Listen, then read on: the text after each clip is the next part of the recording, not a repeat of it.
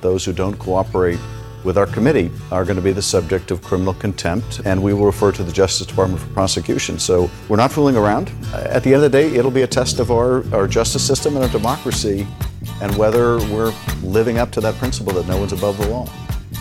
That's what I'm worried about. Well, I don't know why I came here tonight.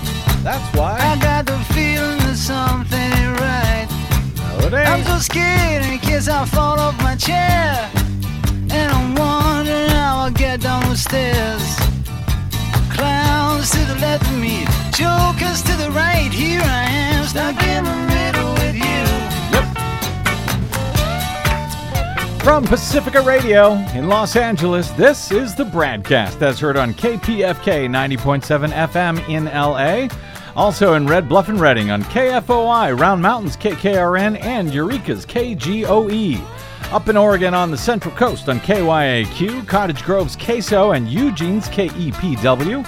In Lancaster, Pennsylvania on WLRI, Maui, Hawaii's KAKU. Columbus, Ohio's WGRN, Palinville, New York's WLPP, Rochester, New York's WRFZ, down in New Orleans on WHIV, out in Gallup, New Mexico on KNIZ, Concord, New Hampshire's WNHN, Fayetteville, Arkansas's KPSQ, in Seattle on KODX, Janesville, Wisconsin's WADR, and Minneapolis, St. Paul's AM 950 KTNF. We also stream coast to coast and around the globe every day on the internets, on the Progressive Voices channel, Netroots Radio, Radio for Humans, FYI Nation, NicoleSandler.com, Radio Free Brooklyn, Workforce Rising, No Lies Radio, Verdant Square Radio, and Detour Talk, amongst other fine affiliates, blanketing planet Earth 5 days a week. I'm Brad Friedman, your friendly investigative blogger, journalist, troublemaker, muckraker, and all-around swell fellow.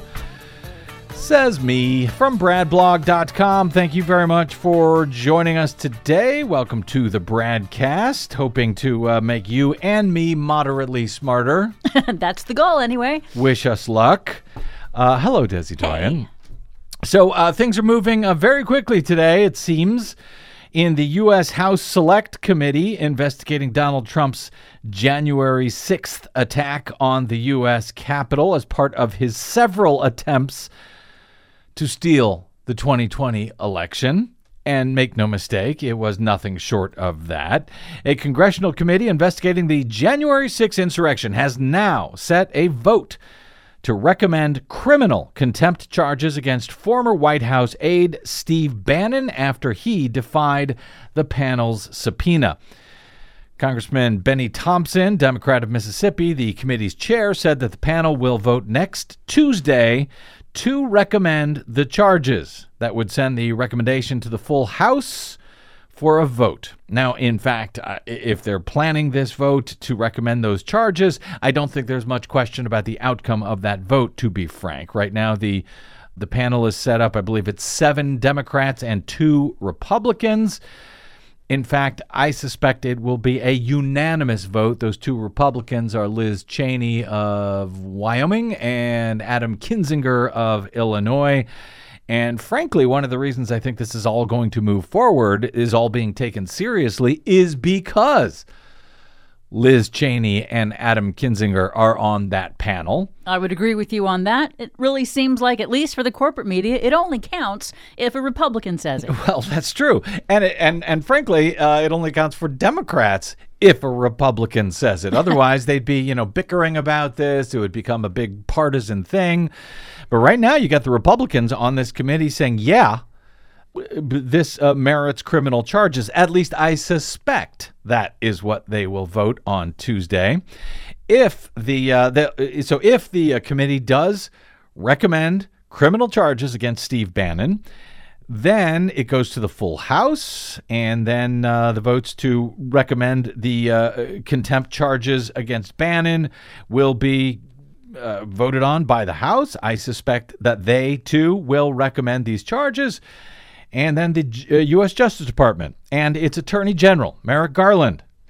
Yes, this is your moment, Merrick. At least one of the first of them, hopefully. Merrick Garland will ultimately decide whether to prosecute. Is he up to the job? Well, that's what a lot of us have been asking, and frankly, this will be his first major test of that question. The committee had demanded documents and testimony from Bannon, who was in touch with Donald Trump ahead of the violent attack on the U.S. Capitol on January 6. Chairman Thompson said in a statement, quote, "The Select Committee will not tolerate defiance of our subpoenas, so we must move forward with proceedings to refer Mr. Bannon for criminal contempt." Bannon, through his attorney, has said he would not cooperate after Donald Trump told Bannon that he mustn't. And at least 3 other top subpoenaed close advisors were told the same thing, that he essentially was invoking executive privilege. Bannon's attorneys claim that until Trump's claims of executive privilege are all adjudicated by the courts, until then, Bannon will not cooperate with the committee. Got that? Now, while Donald Trump has every right to try and test his claims of privilege at the federal courts, at least according to every other such claim in U.S. history, to my knowledge, neither Bannon nor Trump have a leg to stand on here. That is especially true with Steve Bannon, as opposed to the 3 other Trump officials subpoenaed at the same time. I'll get to them in a second. Bannon had not worked for the White House since 2017, when he was fired by Donald Trump. That was, 3 years, at least, before the January 6th attack. To claim privilege in Bannon's case, executive privilege in Bannon's case, is frankly a complete mockery of the executive privilege and has never applied, at least to my understanding, to anyone before, as far as, someone who is not actually working for the White House. Not to mention, and hadn't been working for the White House for 3 years, not to mention the fact that executive privilege can only be claimed by the President of the United States. And if you haven't noticed, Donald Trump is definitely not the President of the United States. Not for lack of trying. I understand there's some controversy about that, but I'm fairly certain that I've got a strong legal leg to stand on to say that Donald Trump is not the president. President Biden, meanwhile, has already rejected Trump's request for executive privilege when it comes to White House documents that are being held at the National Archives. That's where the documents from Donald Trump's administration go. They go to the National Archives, at least those that have not been shredded. Just saying. But the documents supposedly surrounding what happened around the January 6th attack, those are all at the National Archives, and President Biden has rejected Trump's request that Biden protect them. The bipartisan House Select Committee had scheduled a Thursday deposition with Bannon, but his lawyers has said that at Trump's direction, he would not appear. Mind you, former presidents of the United States actually have no legal powers whatsoever when it comes to issuing such a directive. A second witness called also for a deposition on Thursday. Former Defense Department official Kash Patel also did not appear on Thursday. But Patel is reportedly still engaging with the committee, whatever that means, having confidential negotiations with them, whatever that means for now, and to other aides who also worked for Trump, who were also subpoenaed at the same time with Bannon and Patel. That would be former White House Chief of Staff Mark Meadows and longtime Trump social media director Dan Scavino. They are or were scheduled for depositions on Friday. It was unknown whether they would appear, although everybody pretty much thought they wouldn't. Like Patel, Meadows is said to be speaking with the committee, engaging with the committee is the way they describe it. And reporting late today from MSNBC says that the committee has agreed to a, quote, short postponement for their testimony for both Patel and Meadows.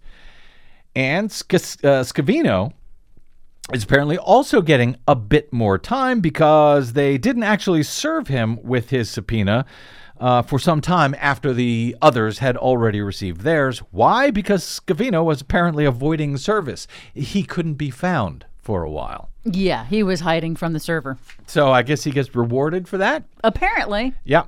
So for the moment, in any event, that has bought him a bit more time, a short pause, short postponement, according to the reporting, if MSNBC's reporting is correct here. So for the moment, the bullseye, if you will, is on Steve Bannon and Steve Bannon alone. The cheese stands alone, as they say.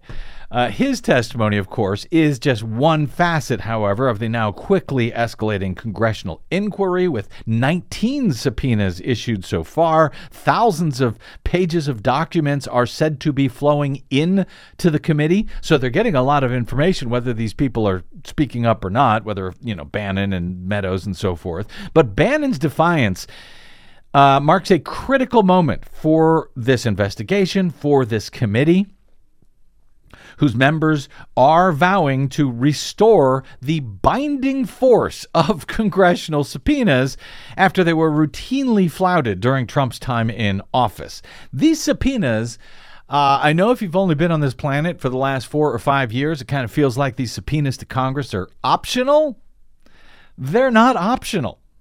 They are covered by the force of law. I mean, I know we all watched, what happened over the past 4 years, but that did not used to happen, or at least it only happened in the most rare circumstances. A congressional subpoena used to be mandatory prior to the Trump era.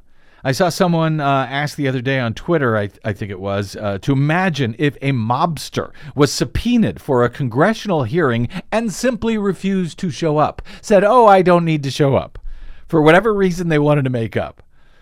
What do you suppose would happen to that mobster? Of course, the committee and the House would vote to hold that mobster in criminal contempt of Congress and then refer the matter to the Department of Justice, which would theoretically round up the guy, throw him in jail, or charge him with contempt of Congress, at least until he agreed to testify. Congressional subpoenas are not optional. A member of Donald Trump's criminal mob, particularly a guy who had no official role at the White House on January 6, 2021, should be treated no differently from one of those mobsters. Hopefully, the Attorney General, Merrick Garland, will step up and agree once this is sent to him after it's approved by the committee, and then the full House, and then goes to the Department of Justice.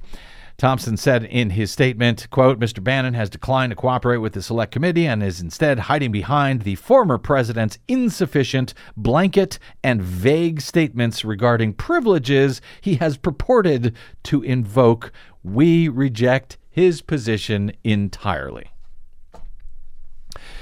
Bannon's testimony, of course, is just one facet of the escalating congressional inquiry. 19 subpoenas issued so far. Still, other witnesses reportedly are cooperating, including some who organized or staffed the Trump rally that was held behind the White House on the Ellipse that preceded the violent riot after Donald Trump told his supporters to fight like hell.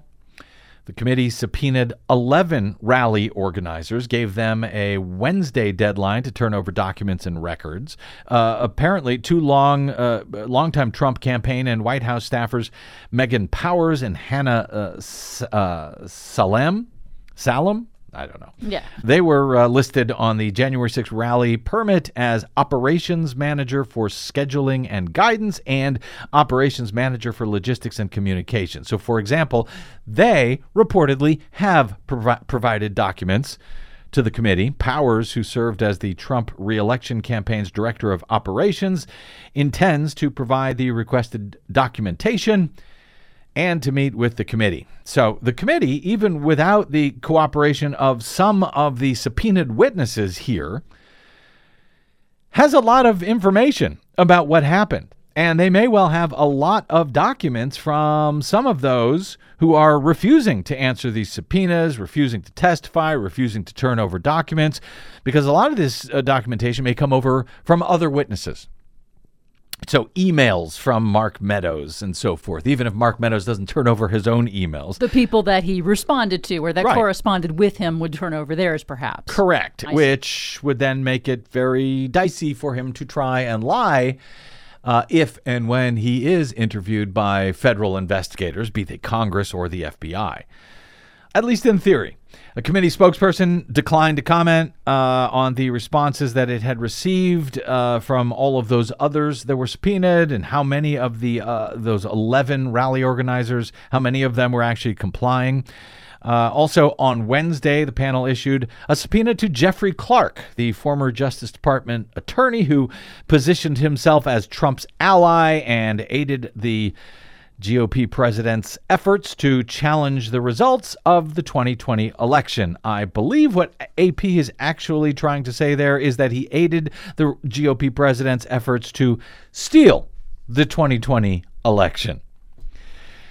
The demands for documents and testimony from Clark reflect the committee's efforts to probe not only the insurrection, but also the days leading up to the insurrection, as Trump had attempted to use the Department of Justice in those days to, yes, try to steal the election. According to a Senate Judiciary Committee report issued last week, you'll recall Clark is the low-level political appointee. He was acting chief of the civil division. He championed Trump's efforts to undo the election results. Again, AP, you mean he championed his efforts to steal the election?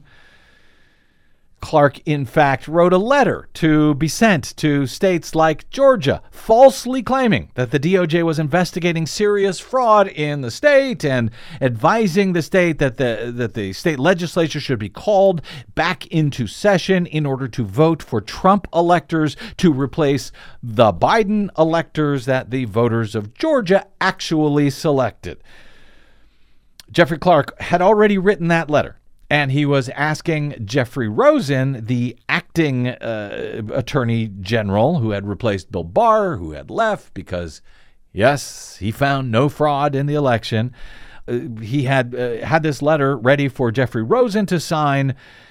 But to his credit, that acting attorney general, Jeffrey Rosen, declined to do so, which led to a dramatic meeting between all of them at the White House compared to an apprentice boardroom meeting where Rosen and his deputies ultimately informed Donald Trump that the entire top level of the DOJ would resign en masse if Clark was named to replace the acting attorney general, as Donald Trump had been threatening.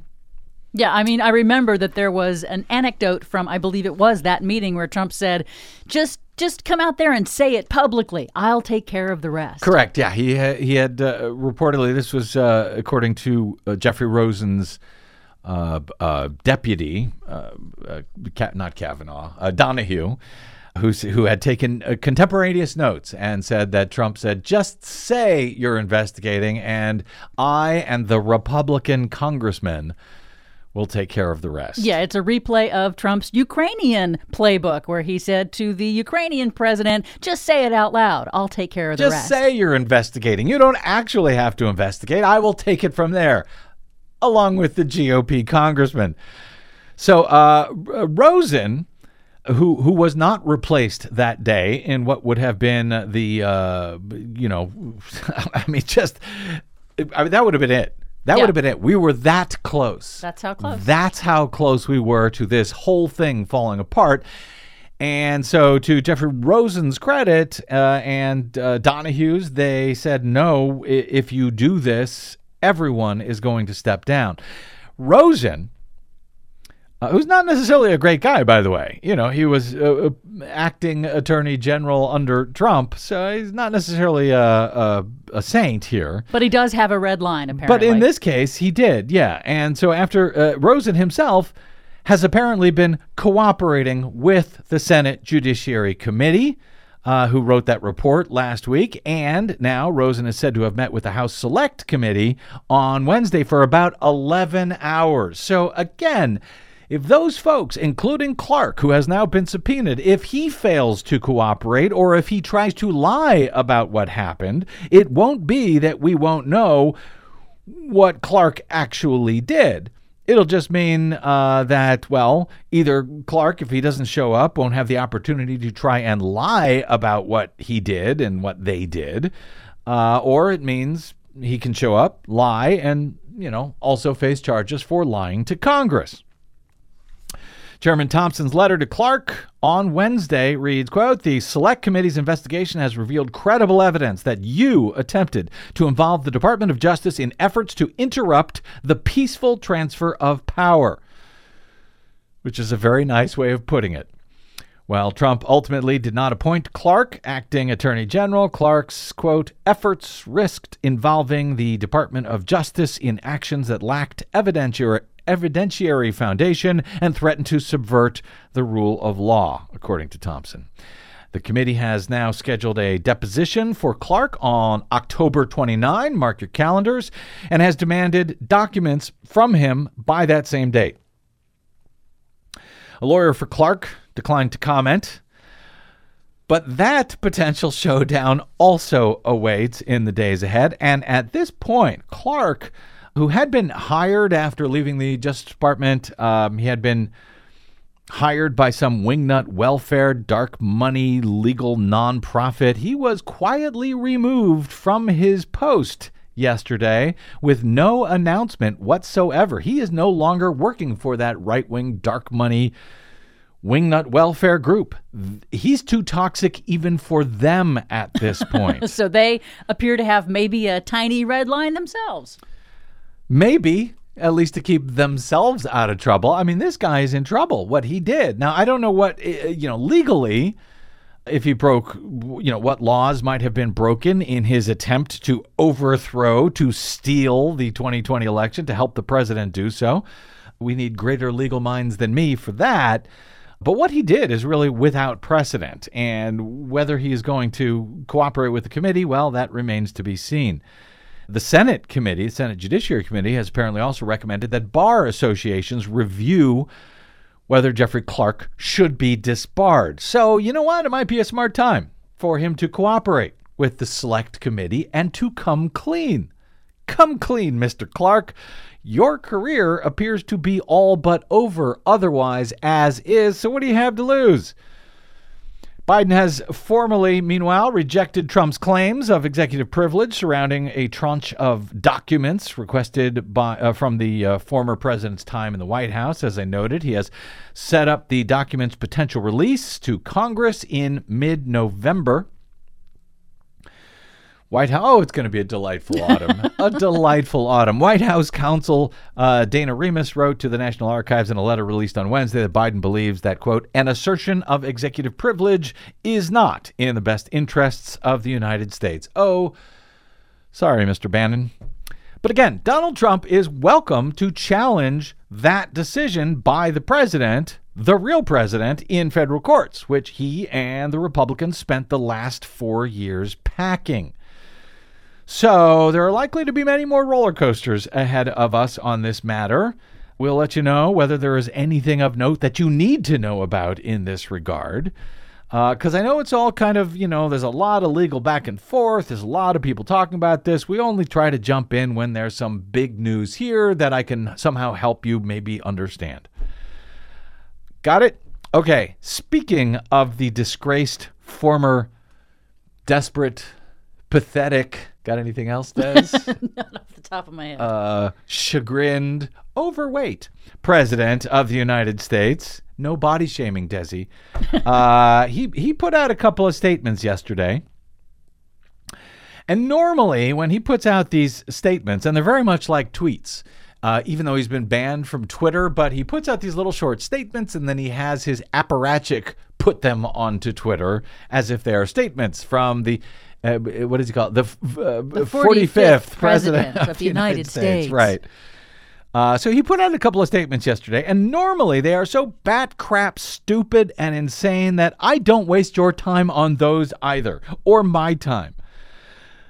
But Donald Trump actually said some stuff on Wednesday in a couple of statements that I agree with. Sort of. One statement, actually, I fully, wholeheartedly, 100% am able to get behind, and I suspect that most folks within the sound of my voice may as well. You may have already heard it. On Wednesday, Donald Trump declared that Republicans will not vote in the next midterm elections or the general elections in 2024 until supposed voter or election fraud or computerized hacking fraud or whatever it is he's pretending went on in the 2020 election is, quote, solved. Specifically, here is his 2-sentence statement. In full, so I'm not accused of spinning this, Trump's statement reads in full, quote, if we don't solve the presidential election fraud of 2020, which we have thoroughly and conclusively documented, Republicans will not be voting in 22 or 24. It is the single most important thing for Republicans to do.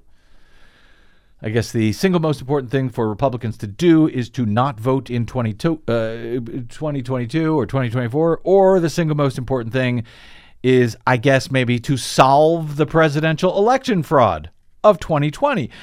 Of course, not only has nobody thoroughly and conclusively documented this fraud, as Donald Trump claimed, so far, in fact, there is absolutely zero evidence of it in any state in the union, any known evidence, at least evidence of fraud that could have changed the results of the election. In fact, I would say it's probably been exhaustively documented that there has not been any widespread fraud. Well, exhaustively documented, that seems to imply that there is nothing else to look at, and I'll disagree with that, and we'll talk about that actually in a moment. But I would agree to the extent that I don't know that there has ever been any election that has been as closely scrutinized as the 2020 presidential election in all 50 states. So, nonetheless, I am totally fine with his directive to his Republican supporters that they should absolutely not vote in the 2022 and 2024 elections to show their disgust for the fact that they haven't yet solved the presidential election fraud of 2020. That is, I'm 100% with him on that. And by the way, while everyone has been having fun, of course, with that statement since yesterday, for example, here's blogger D'Artagnan at Daily Kos who wrote, quote, I don't care what political party you belong to. The truest measure of your loyalty is inevitably your willingness to get with the program of your leader. In this circumstance, your leader has spoken very clearly, Republicans. Until this incredibly baffling mystery about the 2020 election is solved to everyone's satisfaction, you need to get with his program and deny your respective states the privilege of your vote. Any other action is pure acquiescence and validation, says D'Artagnan. As Trump has stated, this is the, quote, most important issue you need to consider. Nothing else matters. I trust you will perform your duty.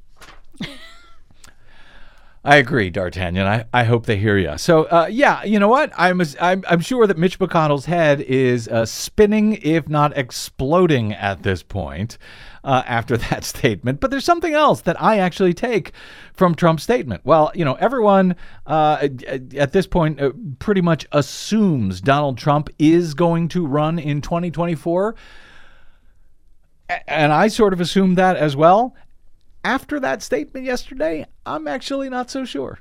Yeah, why would he say don't vote in 2024 if he plans on running in 2024? Yeah, I don't get it.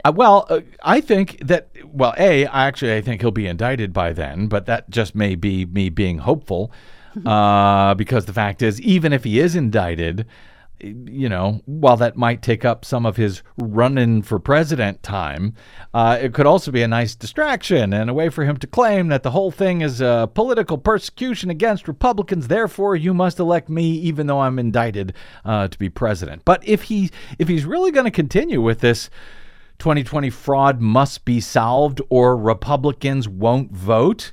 Well, he absolutely knows. He knows there was no 2020 fraud, and so he knows it's not going to be solved. So would he tell his own voters to not vote in 2024 if he was planning to be the candidate? I don't know for sure, but this seems to me to be the beginning of what could ultimately be his justification for not running in 24. Why should I run? We know it's going to be rigged anyway. We never solved the last time I got robbed. That way he doesn't have to lose twice. Yeah, exactly. I mean, in truth, Trump loved the power of the presidency. He hated the job. And now he can enjoy the idea that he was robbed, but hey, at least he made U.S. history forever as a president of the United States, and he won't have to do that hellish and horrible and really difficult job of actually, presidenting.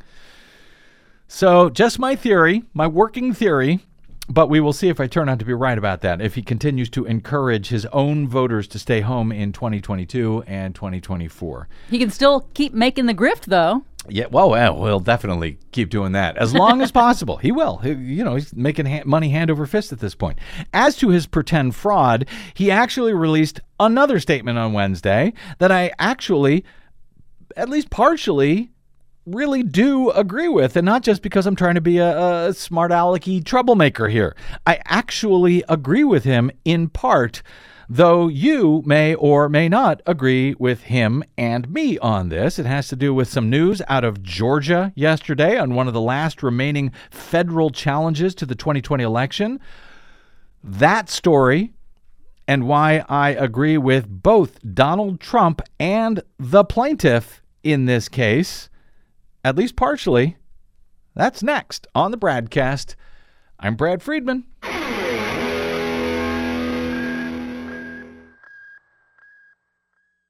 You're listening to the BradCast. We are 100% listener-supported, thanks to listeners like you who drop by bradblog.com/donate.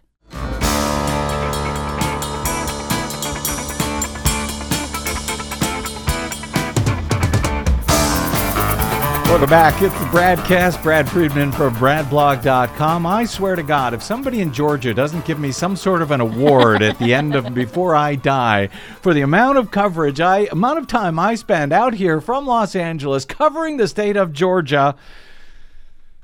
Anyway, welcome back to the BradCast. Brad Friedman from BradBlog.com.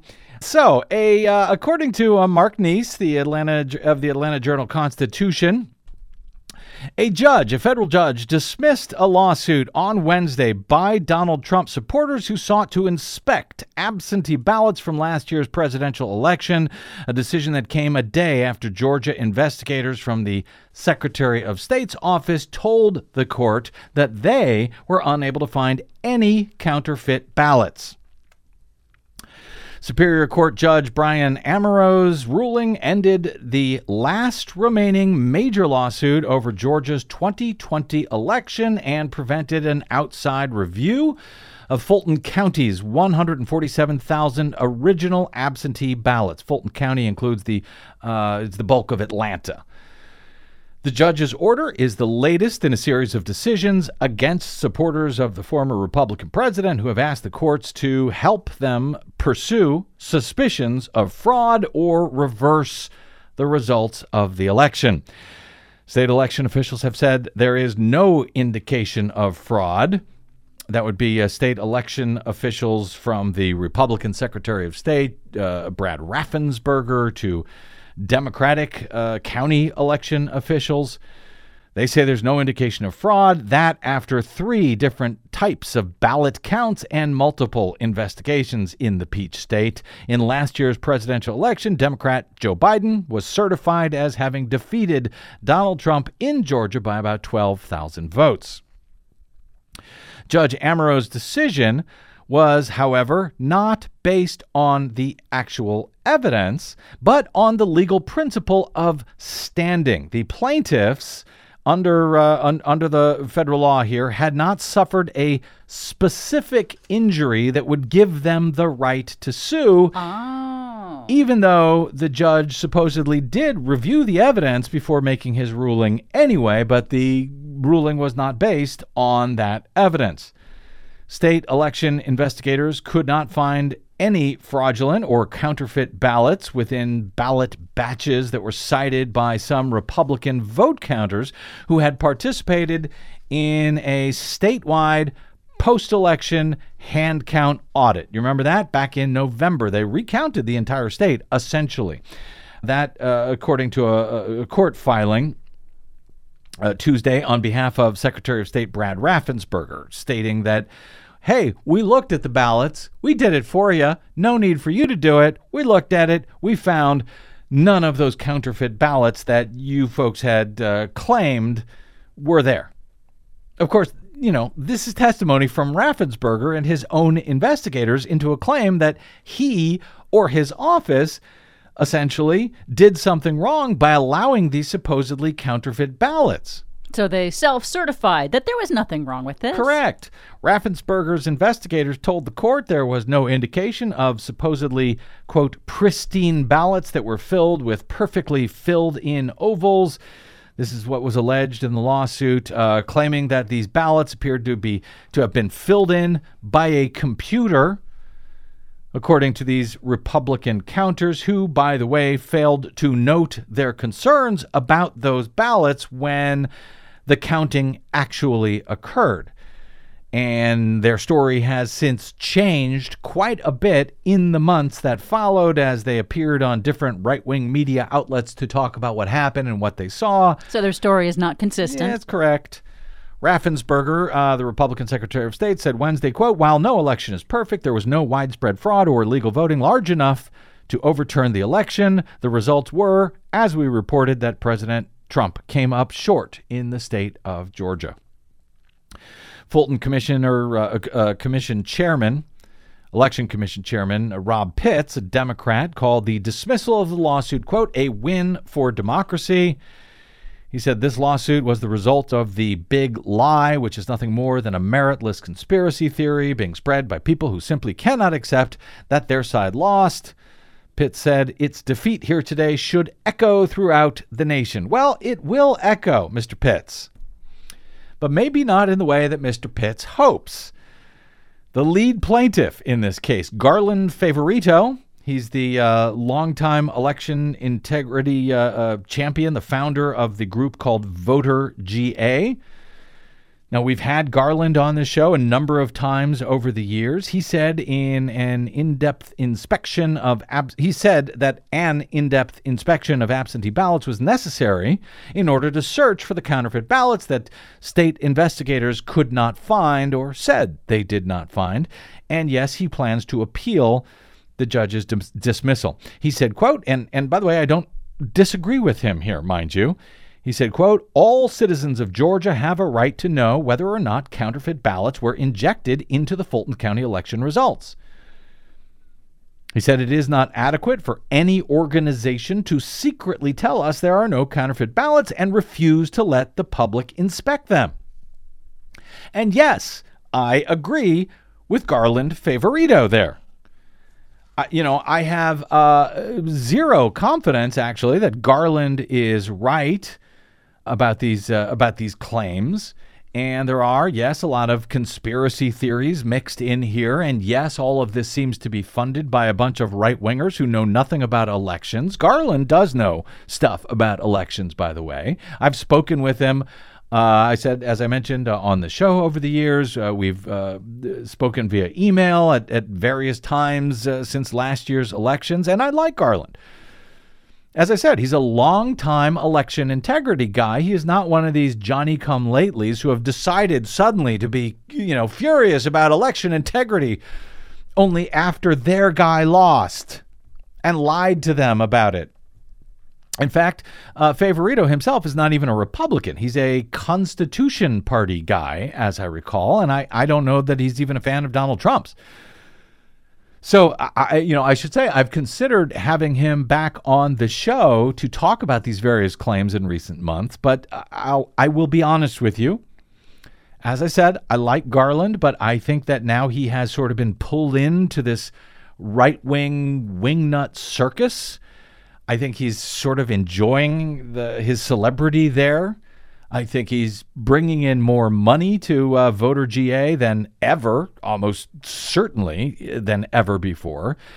And to be frank, I'm just not comfortable with many of the claims that I have seen him make since November. Usually, at least in the past, I would have had him on the show to air those, those claims out. But now I kind of feel, to be honest, that he's kind of being put up to all of this to a certain extent. And while I'm going to agree with his statement that the public should absolutely be able to examine these ballots for themselves without having to rely on what the Secretary of State says about them, I feel like I would be privileging the lie by allowing him to come on the show, offer a whole bunch of other claims that, can't be proven right now one way or another. I think it would just be sort of muddying the water with a lot of potential nonsense. But yes, I agree. The public should absolutely be allowed to inspect the ballots in question here, as long as everyone in the public is able to do so essentially at the same time, not like that clown show in Maricopa County, Arizona. So everyone, including election officials, must be a part of this in order to assure that the secure chain of custody for the ballots is not violated when they are viewed by the public, etc. The judges claim that Favorito has no standing because he has no specific individualized injury, simply because this injury, the supposed injury, applies to everyone, because the election was stolen from everyone. And, well, that's just bad law, in my opinion. Bad judging, yeah. From what I understand, at least, about how this is supposed to work. And it may, in fact, this decision, this idea, really, this legal theory that came from an appellate court recently in response to another case in Georgia in regards to 2020, that ruling, that idea that, he doesn't have a specific individualized injury. It's maybe he may be injured, but everybody is injured the same. That may, so it doesn't count? Yeah, that doesn't make sense. Yeah, I know, but that's what the appellate court came up with. And now the lower court here, the lower district court judge is using the same idea to dismiss the case. And frankly, it may, in fact, harm legitimate plaintiffs in other suits, for example, like Marilyn Marks and the Coalition for Good Governance and her longstanding federal lawsuit trying to ban Georgia's computerized ballot marking device voting systems, those brand new systems made by Dominion that are being forced on voters across the state at every polling place that should never be used in an election.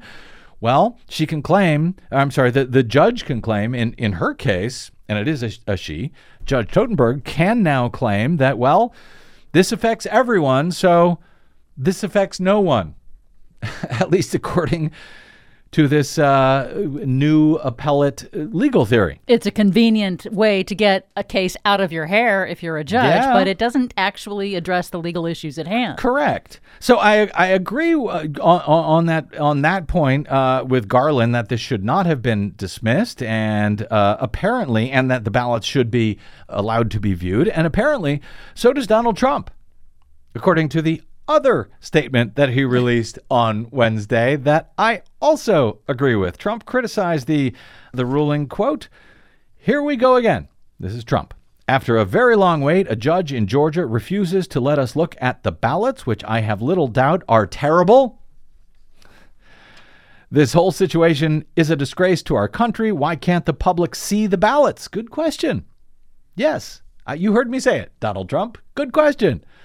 "Our country is going to hell, and we are not allowed transparency even in our elections. The people of Georgia deserve to know the truth. So unfair to them and our country. The fight continues. We will never give up. Our elections are so corrupt, and nobody wants to do anything about it." Well, I don't have a position on how corrupt our elections are or are not, but on the other stuff, I take no joy in saying it, but he is absolutely right. Why can't the public see the ballots? These are our ballots. These are public ballots. If there are questions about these ballots, we should be able to see them.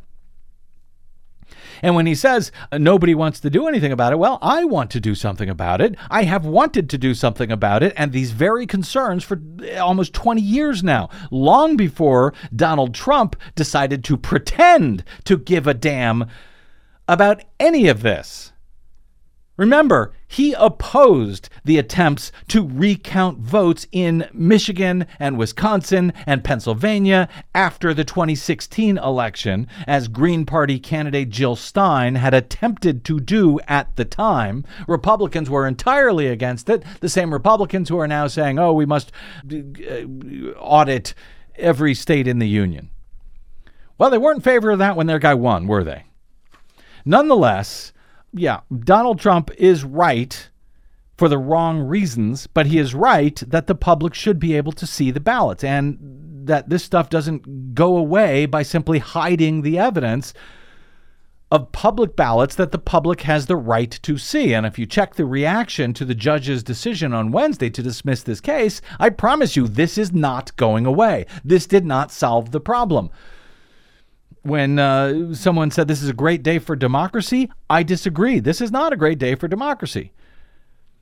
For Democrats who might, oppose the idea that the public has the right to see these ballots, well, that is also dumb. This stuff will not end by hiding public documents. It ends by showing the documents to the public. If, in fact, there are counterfeit ballots, as claimed by those Republican vote counters in the post-election audit, well, we will all see them.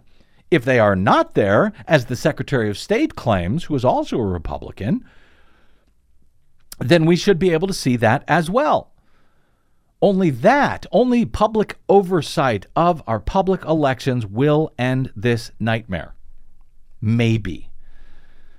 But yes, this is what I have been warning about for so many years. This is why I fight for transparency in elections, because even if there is nothing to hide, when you hide stuff, it gives cause to even the most despicable liar in the history of the nation, for example, Donald Trump, to come out and claim that the election was stolen.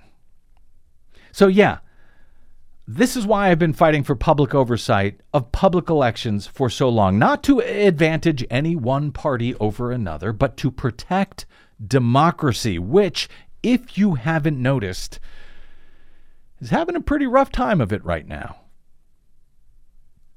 Transparency via oversight by the public, that is the solution. Hiding the evidence never works. It only makes things worse.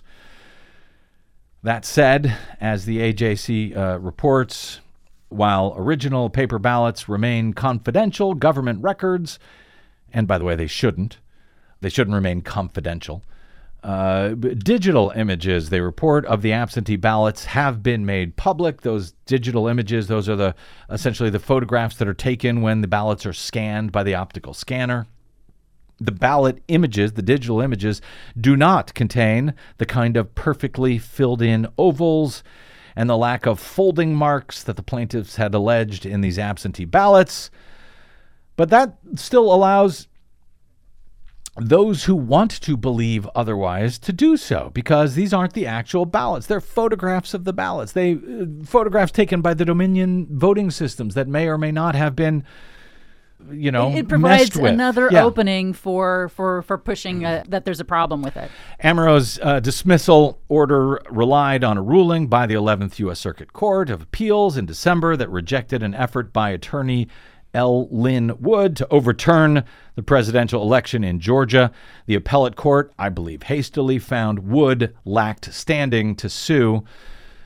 And while I know a bunch of Democrats were really happy about that and about perhaps Wednesday's ruling, they may not be quite as happy when that poorly considered reasoning by the 11th Circuit Court of Appeals for dismissal on standing, they might not be happy about that, because the plaintiff was, claiming that it was not specifically individualized, harmed in an individualized way. In other words, if anyone was harmed, everyone was harmed, so no one has the right to sue. That is not good legal reasoning, at least as I understand it. And I think Democrats may come to agree sooner rather than later when they are on the other side of such a ruling. To that end, I wish Garland luck in his plans to appeal, and if you would like to disagree with me, by the way, or even if you agree with me, but that's not nearly as fun, you can drop me email. I am BradCast@bradblog.com, and perhaps I can share it on an upcoming program. Quick break, and we're back with Desi Doyen and the Green News Report. That's next on the BradCast. I'm Brad Friedman.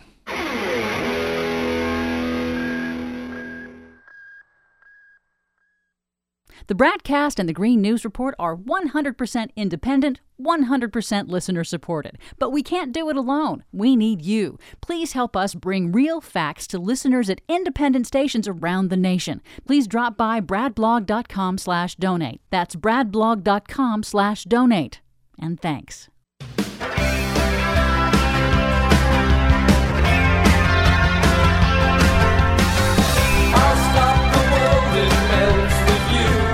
I did have a few things to say today, didn't I? Just a few. Yeah. Sorry about that, because we're once again running late, but we always get it in. We always get it in, including today, our latest Green News Report. So it's not just predictions of $100 oil, it's huge increases in natural gas prices. Even coal costs are skyrocketing. Supply chain disruptions spike global energy prices. And you're talking about Russia being accused of using energy as weapons. Putin says Russia would never artificially limit Europe's natural gas supply. Plus, Biden administration goes big on offshore wind. All of that hot air and more straight ahead from BradBlog.com. I'm Brad Friedman. And I'm Desi Doyen. Stand by for 6 minutes of independent green news, politics, analysis, and snarky comment. Hundreds of world leaders are meeting with climate activists to attempt the one thing to fight climate change that no industrialized nation has done before. Anything. Yeah, I know. This is your Green News Report.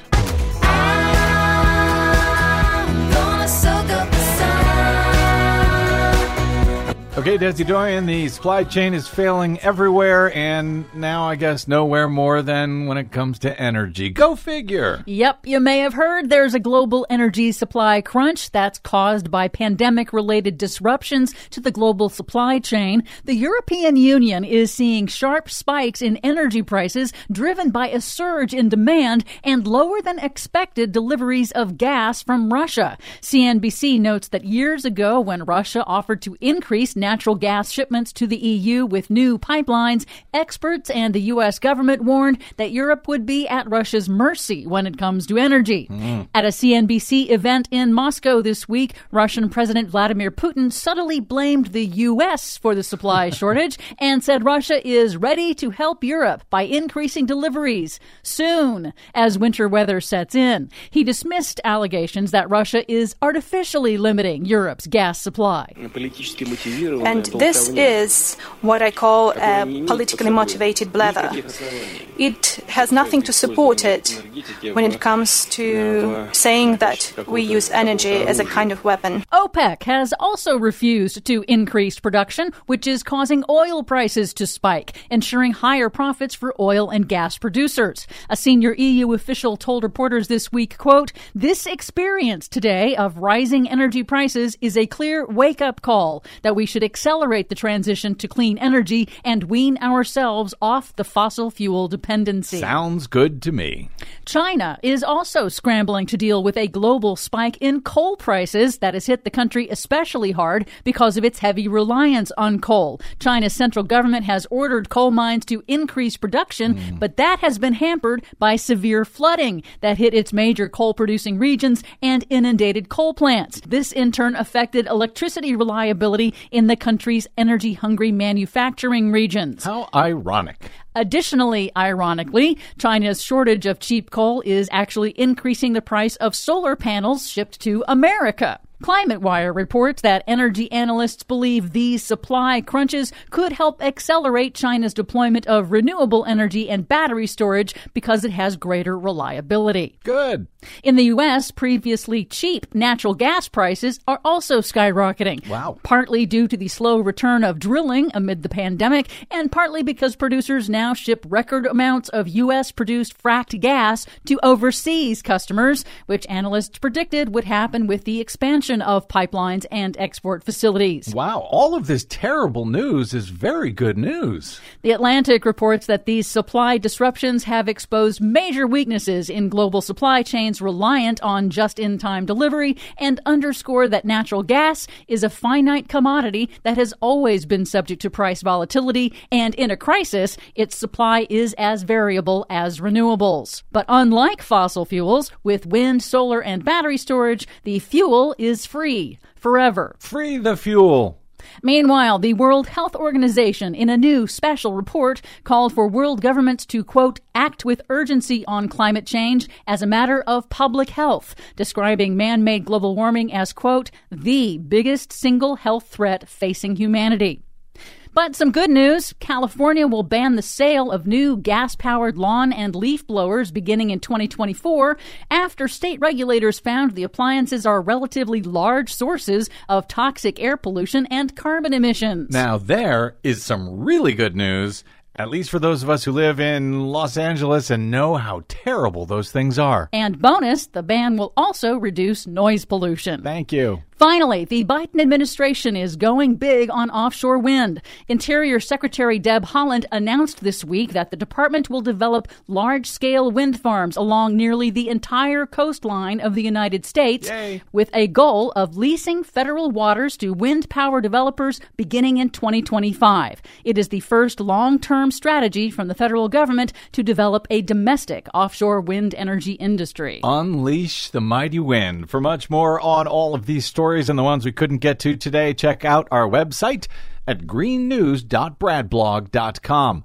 Find, follow, and share us planet-wide on the Facebooks and the Twitters at Green News Report. I'm Brad Friedman. And I'm Desi Doyen. And this has been your Green News Report. Everyone knows it's windy. Who's stripping down the streets? Well done, Desi Doyen. So we've had legal wonkery, supply chain wonkery. We got your wonkery right here, baby. We do. Is there no wonkery to which the BradCast will not stoop? I don't know. Anyway, thank you very much, Desi Doyen, our producer. Thanks to all of you for spending a portion of your day or night with us. We hope you enjoyed it. We hope we made it worth your while. If you missed any portion of today's program, download it anytime for free at bradblog.com. This program and everything related to it is made possible by listeners like you who stop by bradblog.com/donate. Please don't wait another second to do so. You can drop me email. I am bradcast@bradblog.com. On the Facebooks and the Twitters, I am the Brad Blog. I will see you there until we see you here next time. I'm Brad Friedman. Good luck, world. And windy had stormy eyes, the flash at the sound.